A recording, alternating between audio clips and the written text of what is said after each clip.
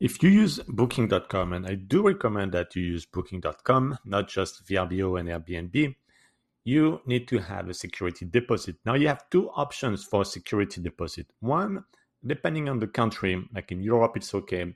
In the US, it's not. You can have Booking.com handle the security deposit, which is a bit like Airbnb. You have to ask or beg Booking.com to have some refund, but they have some cap that is about $200. So if they trash the place, well, you're in trouble. I do not recommend this. Yes, it may sound easy, but you have basically guests that come to your property and don't pay a security deposit. It's just Booking.com then trying to get some money back from the guests if they damage something and have a very, very small amount paid back to you, like $200. So if they damage the hardwood floor or they trash a sofa, well, it's going to be more than 200.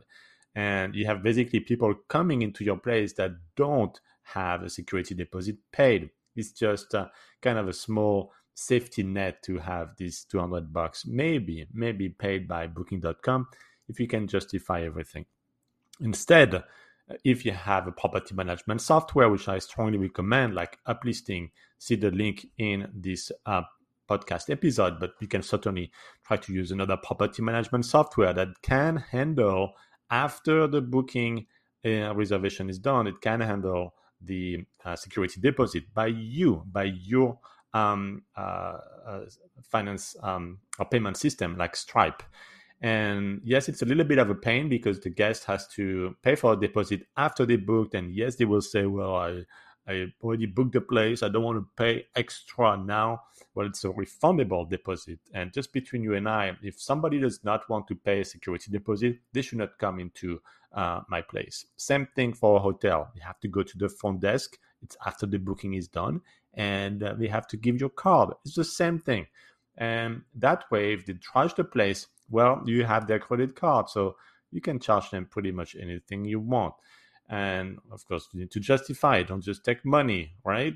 You need to justify it, but you are in charge to have them pay for any damages that they've done to your place. So long story short, do not use Booking.com security deposit system if you are in a country that allows Booking.com, like in Europe. In the US, you don't even have this option.